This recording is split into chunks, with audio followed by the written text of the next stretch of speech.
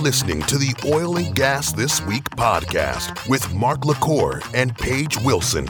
This is the show for busy oil pros who quickly want to keep their finger on the pulse of the industry.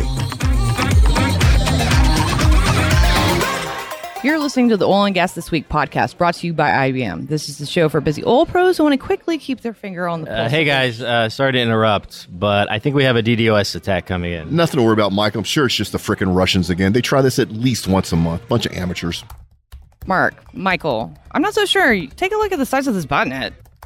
No way that's the Russians. Way too big and sophisticated. WP Engine is reporting multiple attackers. They are rate-limiting routers and dropping spoof packets. Microsoft is also alerting they're over-provisioning bandwidth and have stepped up volume level and file level encryptions. Damn! Their transport layer just went down. AI sandboxing commencing.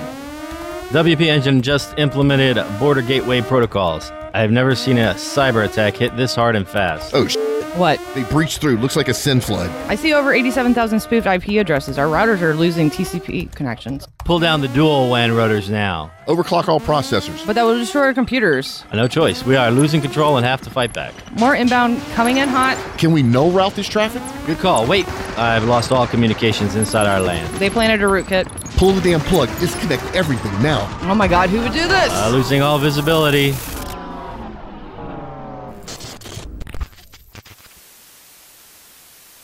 OGTW defenses nullified. We are now in complete control. Hey, good afternoon from Whiskey Cake in Houston. It's Jason here from IBM. So guys, I think these blokes forgot who pay the bills around here. We've taken over just for this week. Unless we really do a bad job, we might be back again. So hey guys, hey guys. There you go. Can someone split? So today I've brought 6 of my team members with me from Team IBM, just going through around the door, around the table a bit. Hey Brad, afternoon. Hey, good to see you. Jerry. Hey Jace, how you doing? Hey, good. Jim. Hello, Jason. Hello down there. Hey Brian. Hey Jace. Take your eyes off the whiskey. Neil. How's it going, man? Sound a bit like me there. And Tracy, our upstream expert. Hello, hello. Hello, hello. So how's everyone doing today? Whiskey Cake, Tuesday afternoon, can't be bad, huh? Yep. I got a big burger in my belly. You've got a big burger in your belly, okay. And an old-fashioned on the brain. And an old-fashioned in the brain, okay. Many shelves of whiskey. Did anyone forget we're actually here to do a podcast or not? Oh, that's right. 100%. That's today. So listen, let's get into the... So actually, before we get into the news, this is the IBM team. We're all based in Houston. There's maybe some people with strange accents, right, Brian? That's right. I'm not one of them, that's for sure. I think you are. By the way, is it Budapest or Bucharest? It really depends on where you're from, Jace, because, if you're really from Texas, it doesn't really matter, there does you it? go. Yeah, there you go. There you go. So what we've done this week is we've taken over from Paige and Mark, and we thought we'd give it a bit of an Team IBM spin and see where we go. So, guys, why don't we hit the news? Who wants to kick us off first? Who's got the big stories? Well, the biggest one has to be the Shell Permian, or the sale of Shell to the Permian to ConocoPhillips. That's a surprise. So you being the Shell... I am the Shell lead account partner, and for me, that's the biggest one. I think we can agree that's maybe the biggest one. So this for came all of them. This came out yesterday, Neil, right? Yeah, this came out yesterday. So it's a big old deal, $9.5 billion. They're pushing out to ConocoPhillips. It's what's so fascinating about it is it's just all the undertones of the politics behind it.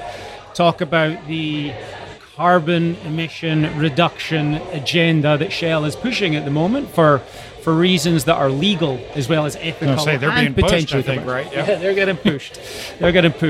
And so the real interesting thing is here whether this will be a trend for Shell only, for Shell and BP, for Shell and everyone else.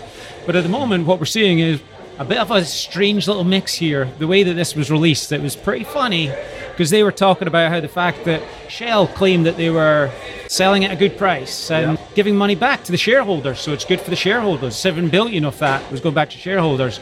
And it allows them to meet their carbon credits, the targets they've been set by the Netherlands government. On the flip side, ConocoPhillips argued this was great for shareholders because they were able to give money back and provide more profits. They were able to meet their carbon. Win-win, baby. Yeah, I know. So it's a dichotomy. They were also, just to say that they were able to raise their emission reduction targets. Right. So how much of this is it's so difficult to unpick the amount of spin going on here because it seems to be a little bit unusual. Having said that, on the face of it, I understand why both companies have done what they've done. It makes perfect sense. So, hey Neil, let's pick up on that thread.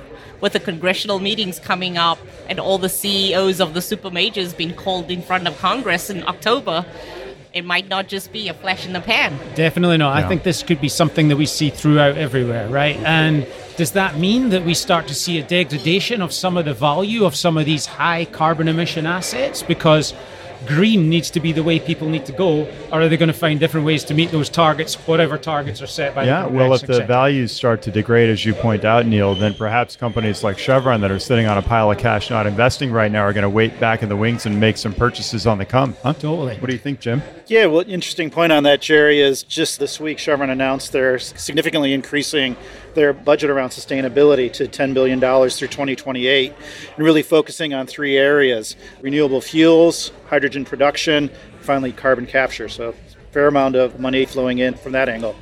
Jim, did they talk at all about partnering with Exxon with the carbon capture hub they've got going in Houston, which is meant to capture 100 million tons per CO2, which is, I don't know, they've got like 5,000 years capacity in that the storage vault they're building and able to store something like 132 years of U.S. emissions over the history of the country. Just there, any partnership plans you think there on the carbon capture? You'd have to think so, given the size of that one, though, Jerry, you've just said, wouldn't you?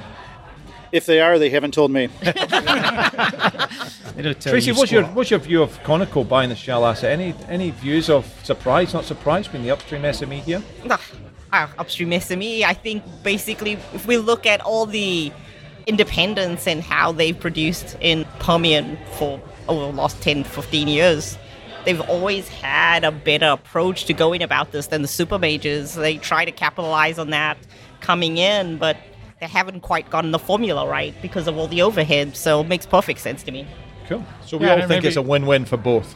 Oh, sorry. Yeah, Brian. I was going to say, I was just going to say, the industry is obviously getting infinitely more complex, right? Where these companies are having to diversify themselves into sustainable or green solutions. But I think at the same time, we're seeing, a lot of consolidation and specialization, right? Because of volatility of energy prices, you really need to be good at what you're at, I think, if you're still in the fossil fuel space.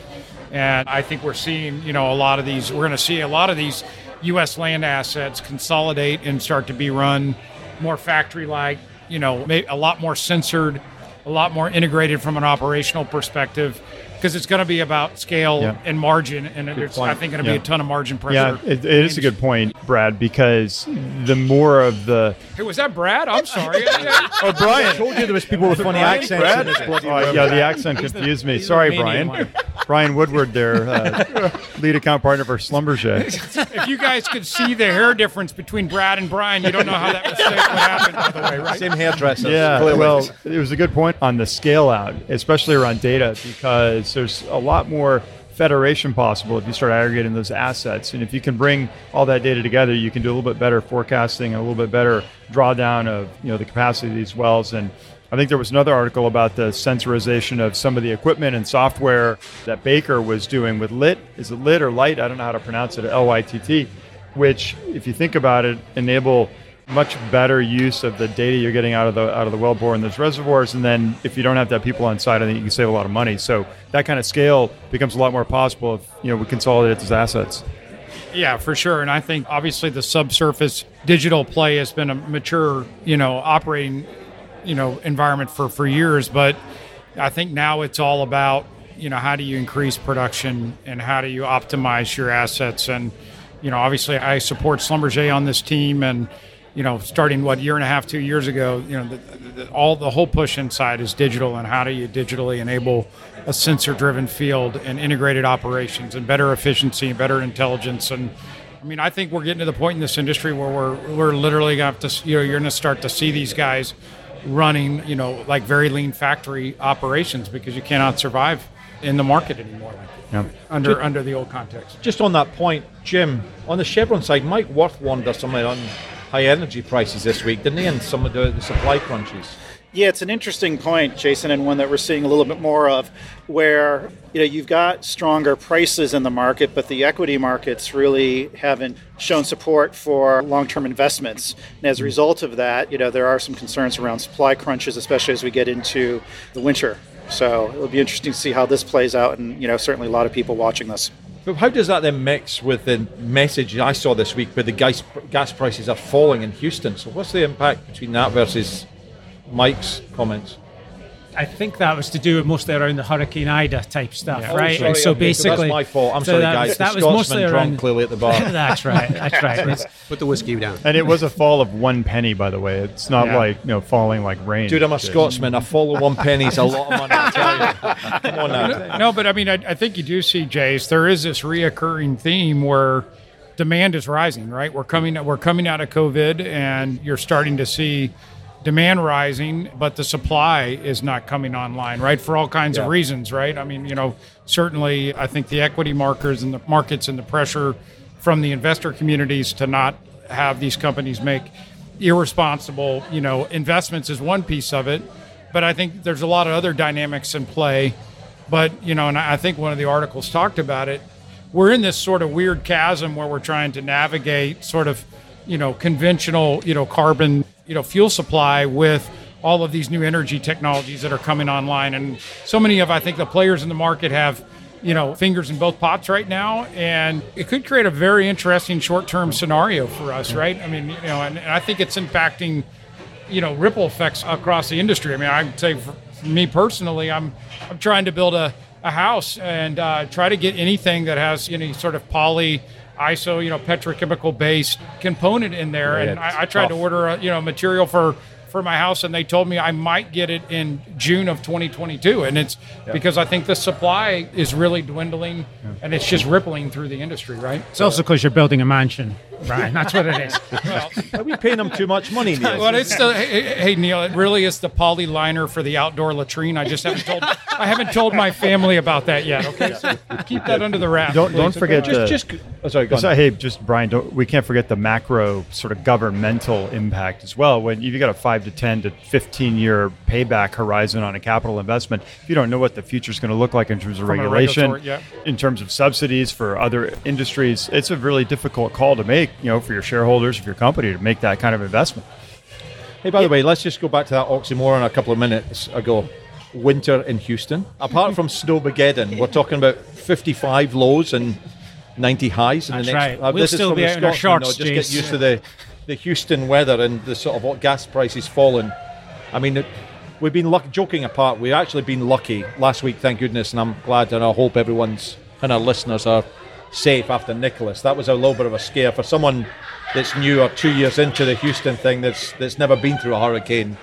There is a bit of a worry, but it seems to be we just hope we get through. We've got another couple of months to get through this season. Is that right, guys? Yep. That's right. Yep.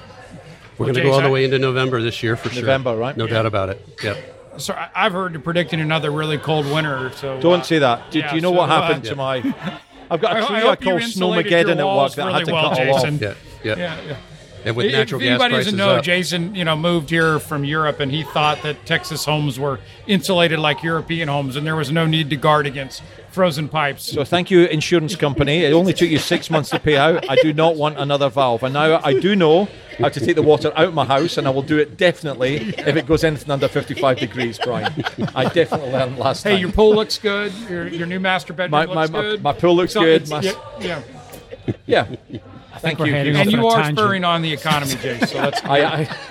I'm using my Scottish pounds. And by the way, we can all travel to the UK now. Did everyone see that in the news? Heading there in November. We can all travel in and out. That's great news for all of us. Which, to get us on the same track, there's actually a news article today about Shell investing in airline. Look at that slick. I was just going to go there myself. Did anybody notice that? That was quite a transition. Nice segue.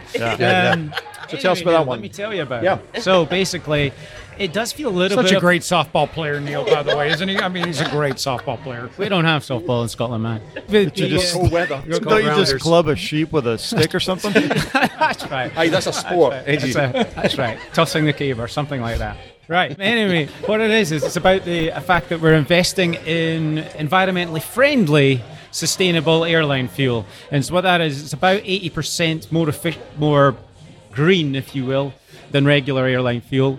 And it is a bit of a drop in the ocean. They're looking to put 10 times the amount of airline fuel than is out there at the moment based on this. And it's based on, actually what I love about this, because it really fits into Texas and Scotland's home market, because it's based on saturated oils and plant and animal fats and things like that. It's all about just deep fryer. That's all it is. Stable winter diet. Again, we're coming back to it. I'm telling you, we're going to... Pretty big supply then. More Texas, Mars by the bars way. and pizza for everyone. Exactly. We're going to corner this market in no time. One point from that article that's important to remember is right now it's 8 times as expensive, right? Yeah. But if you It's look 8 at times expensive? 8 times At as the moment, expensive as like regular jet fuel. But if you look at the cost of, I mean, if we could draw a crude analogy between solar 10 years ago and solar today, it's 90% cheaper. Yeah, for sure. 90% cheaper. So if you think about that, you know, if it's 8 times as expensive and 90% cheaper in 8 or 9 years, then maybe it starts to become viable. But it's going to require everyone to jump on board. Yeah, well, and a lot more deep fat fryers to be emptied out. But Porsche's jumping into this pretty hard as well, right?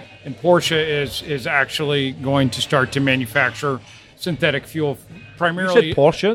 Porsche, yeah, for racing to start with, but the idea is to spread it into the consumer space as well. And you know, I read an article similar to the one that you referenced, but on what Porsche's doing. And I think the real question is, you know, does electrification, you know, in transportation win out, or does synthetic, you know, low carbon impact fuel win out? And so it's quite an interesting race. And or both? Yeah, it's a hybrid. For both. It's a hybrid question. You think about the cost benefit of switching over to synthetic fuel versus trying to, you know, electrify the entire commercial air fleet. It's probably in the long run much more economical, right? So, Brian, there's also a related story with Chevron where they partnered up with Delta, right? So the intent is to get to 10% sustainable air fuel by 2030, and they'll be tracking that pretty closely. So you think about those new partnerships. You would never have seen this probably a couple of years ago. They've been cars. Now we're talking about airlines, etc. I think that's pretty cool. And carbon capture too, right? I mean, with the latest announcement, it may not be the newest,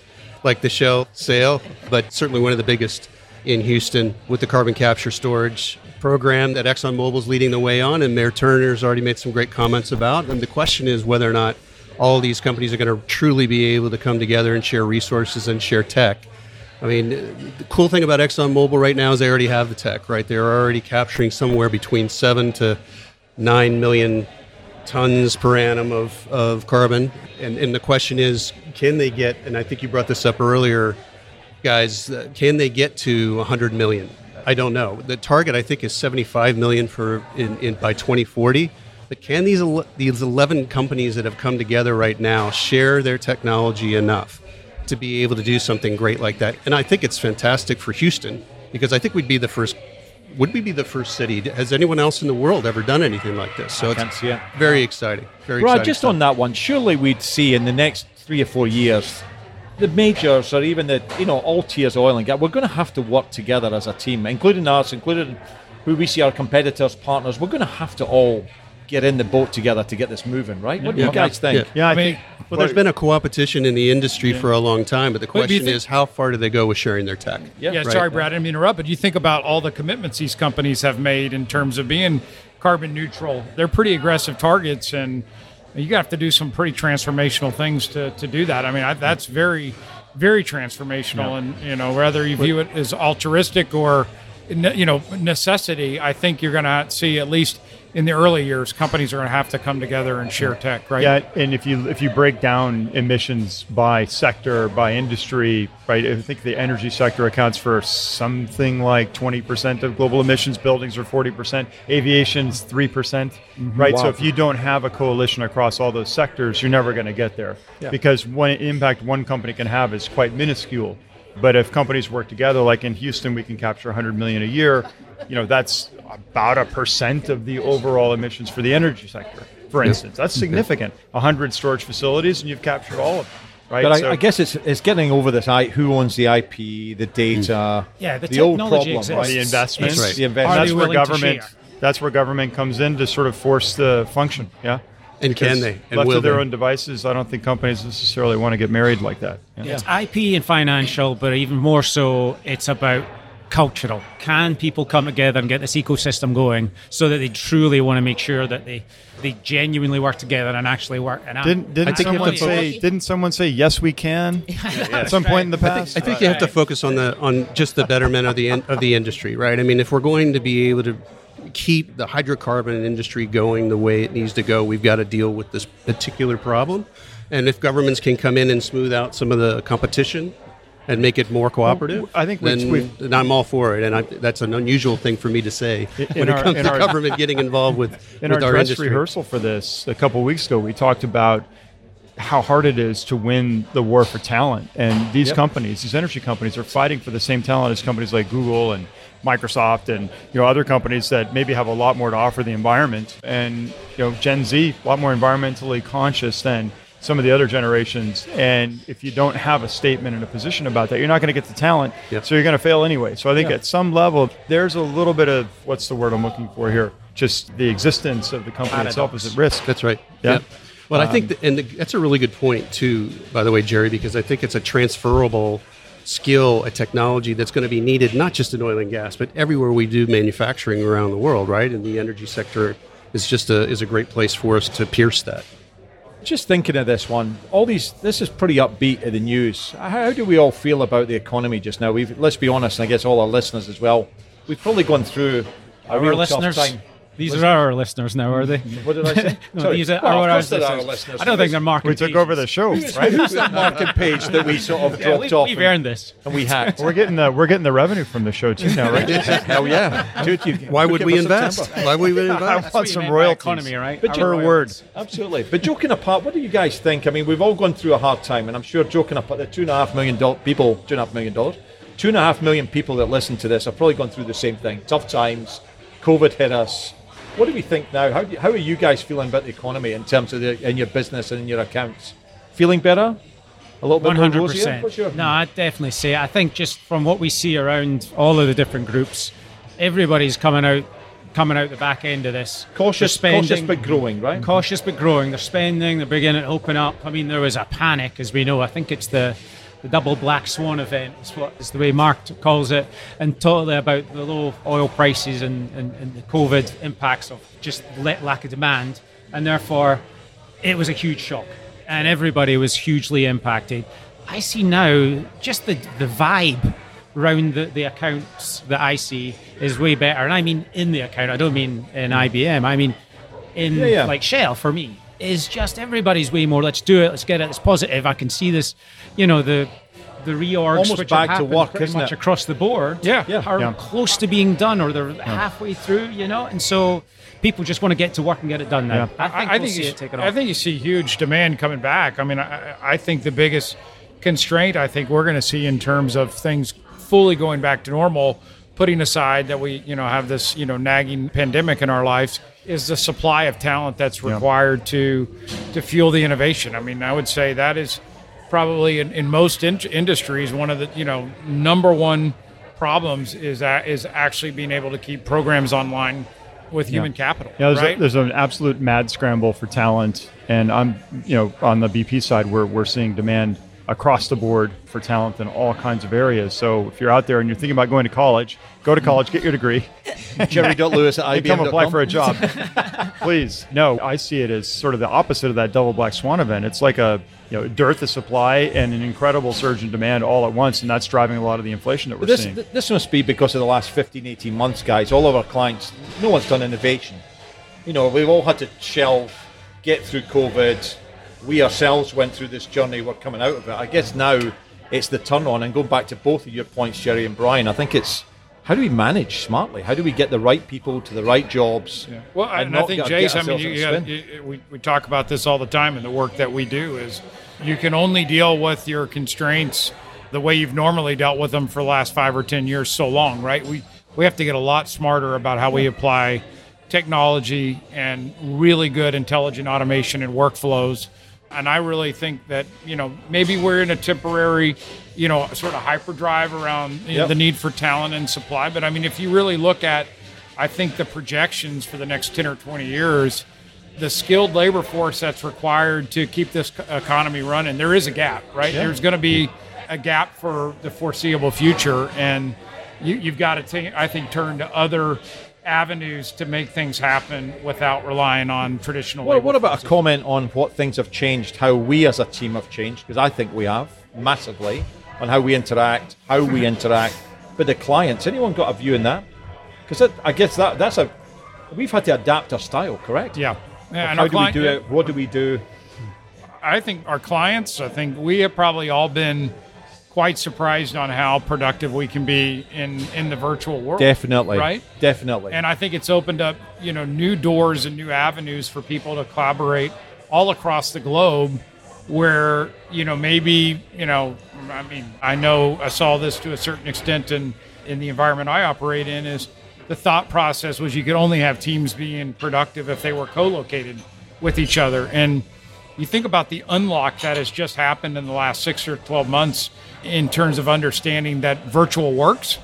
I certainly think we want to come back to being more, have more frequent human contact and being able to be together like we are today. But it's not a constraint to productivity, right? Yeah. And to your point, Brian, earlier, it's the technology that has filled the gap on the in-person, right? We've got better collaboration tools. We're using WebEx and Teams and Zoom. We've got things like Mural. We've got methodologies like a garage methodology where even remotely we get people together and we ideate, we put the customer at the center of our thinking. Those are new techniques that have sort of grown up around being remote and have been tested now for a year and a half and have proven to work quite well. And we're even seeing within IBM, there's not a whole lot of impetus to go back to an office environment, right? Be with your customers. But if you can do it remotely, let's save everybody money. Let's save emissions of traveling and let's work remotely. Well, one of the points that Brian made, too, was the global impact that this has, too. I mean, yes, we're all within the Houston area. We can go see our clients in a 30 to 60-minute drive, depending upon where you are in this fine city. 45 if you've got a sports car, Brad. To be able to collaborate anywhere in the world, right, with some of the tools that you pointed out, Jerry. I mean, it used to be a day when I had to fly to India to work directly and co-locate with our teams there. Yeah. We don't have to do that anymore. We can ideate without it. I think the other thing I would say is being a relationship guy. I struggled initially. How do you build a relationship on a Zoom? Let's be brutally honest. I think probably most of the listeners will also feel that way. If they're either relationships could be with a team, with a client selling, but I found it difficult. It was like going to the gym and doing your legs day every day, and you don't like doing your leg day. But I think we just adapted our style, and I think we had to make it work. I think my personal feeling of this team is, what did we say? And I think most other people said was relationships. Build the relationships. We know it's going to come back. It's coming. How do you feel, Tracy? No, positive going forward? Definitely positive. I think a lot of what we're saying with regards to change has happened. Virtual thinking, I think something Brian spoke about earlier around, what kind of projects are we picking up because of what's happened with the pandemic. Our thinking has to change. All those projects that we were thinking about 18 months ago, even still worth bringing back. That's a good point. Do we go back and reevaluate our thinking now that we've gone through this global catastrophe? And I think for oil and gas in particular, with regards to how we've had to downsize on staffing in the field, okay, where are we starting to bring that technology home so we can do an exponential shift change to say, get on with it? Trying to go and reinvent the wheel isn't really what we want to do. So let's make sure we open our eyes and put a different lens on reevaluating those projects. Good shout. Hey, any other comments? There was something in the press about the use of the abandoned oil rigs. Yes. Oh, that's a feel-good story, yeah? Lots of fish, crabs, 500-foot-high pylons. Did you guys read? I thought the most interesting part of that was the reason these things are so successful at driving the success of the ecosystem is because fish, as they grow, tend to have to leave the reef and go out to the open ocean and then face all kinds of perils. But if they can hang out on a rig, they just go deeper and deeper and deeper and deeper. And the California rigs, some of them are 1,500 feet. As they grow. Yeah, and it's really, really good for the environment. And I can testify that when I was 19, fishing off the rigs in Galveston with my dad on his charter boat, there were a lot of snapper down there. Oh, yeah. You want to go fish for snapper, you go out to the rigs here off Galveston, 30 miles. It's pretty unbelievable. I think we all should pull some money together and build some hotels on top of those things, because you're right, it's great fishing, blue water, clear, and great diving. Worst case, you're great right. diving. Some nice sharks. If it doesn't work out, we all have a place to go. We wouldn't want to get kicked out of the house for being on too many conference calls, right? Bungee jumping. That's usually, Brian, you and I's discussion on a Saturday morning, getting kicked out of the house because you're on a Zoom call. I was really surprised in that article that yes, it was a feel-good article. It certainly made me feel good. Win-win. First time ever. I mean, but there's 500 rigs that have been decommissioned and turned into reefs in the Gulf of Mexico. Yet on the California coast, there's a reluctance to do some of that. Yeah, zero so far. And I'm really surprised to see that. I mean, I can understand that people don't want to see or know that it's out there, but it's so good for the ocean, and we certainly have been ignoring the ocean for so long. It's amazing. But how do we promote it more? I guess is the thing that I'm puzzled by. They mentioned that they can take the top off the rig and just leave the stanchions, and I think that's probably the strategy. I like the hotels idea. That's I do like the hotels too. Maybe but IBM should go into that. Nobody in Santa Barbara wants to look at you out in a hotel. Hey, Jason, new IBM office is going to be on a rig about 5 miles offshore. With a helicopter in and there you go. Yeah, I like this. Oh, we're really killing the environment with all those emissions. No, they're electric helicopters. Oh, sorry, my bad. Yeah. Using that solar powered. Biojet fuel. Solar powered. Yeah. So listen, hey, I can hear Mark and Paige in the other room. They're bound up and gagged. That means something else to you, doesn't it? It means something very different to me. Let me try that one again. So, guys, we better wrap up. I've got some sort of messages that Paige and Mark left me before we. Well, they want to take it back, I guess. They want to take it back, I guess, huh? No, they won't want to take it back after this. Right. No, they won't be able to take it back after this. Review Marker Page versus the IBM team, see how it goes. Here we go. Actually, maybe we shouldn't do that. So look, let's just picking up a couple of things that Mark and Paige had left. Talking about the Canon, there's some free day passes. The Canon's global membership community that's building virtual and physical network of entrepreneurs, startups and investors, advisors and established companies. If you're looking for flexible office or desk space so you can take a break from your work in the home situation, Brian, mention OGGN at the front desk of the Canon for a free day pass. So again, if you're... I'll be there in 5 minutes. So You'll be there in 5 minutes, yeah. Your wife's already booked you, mate. For a week.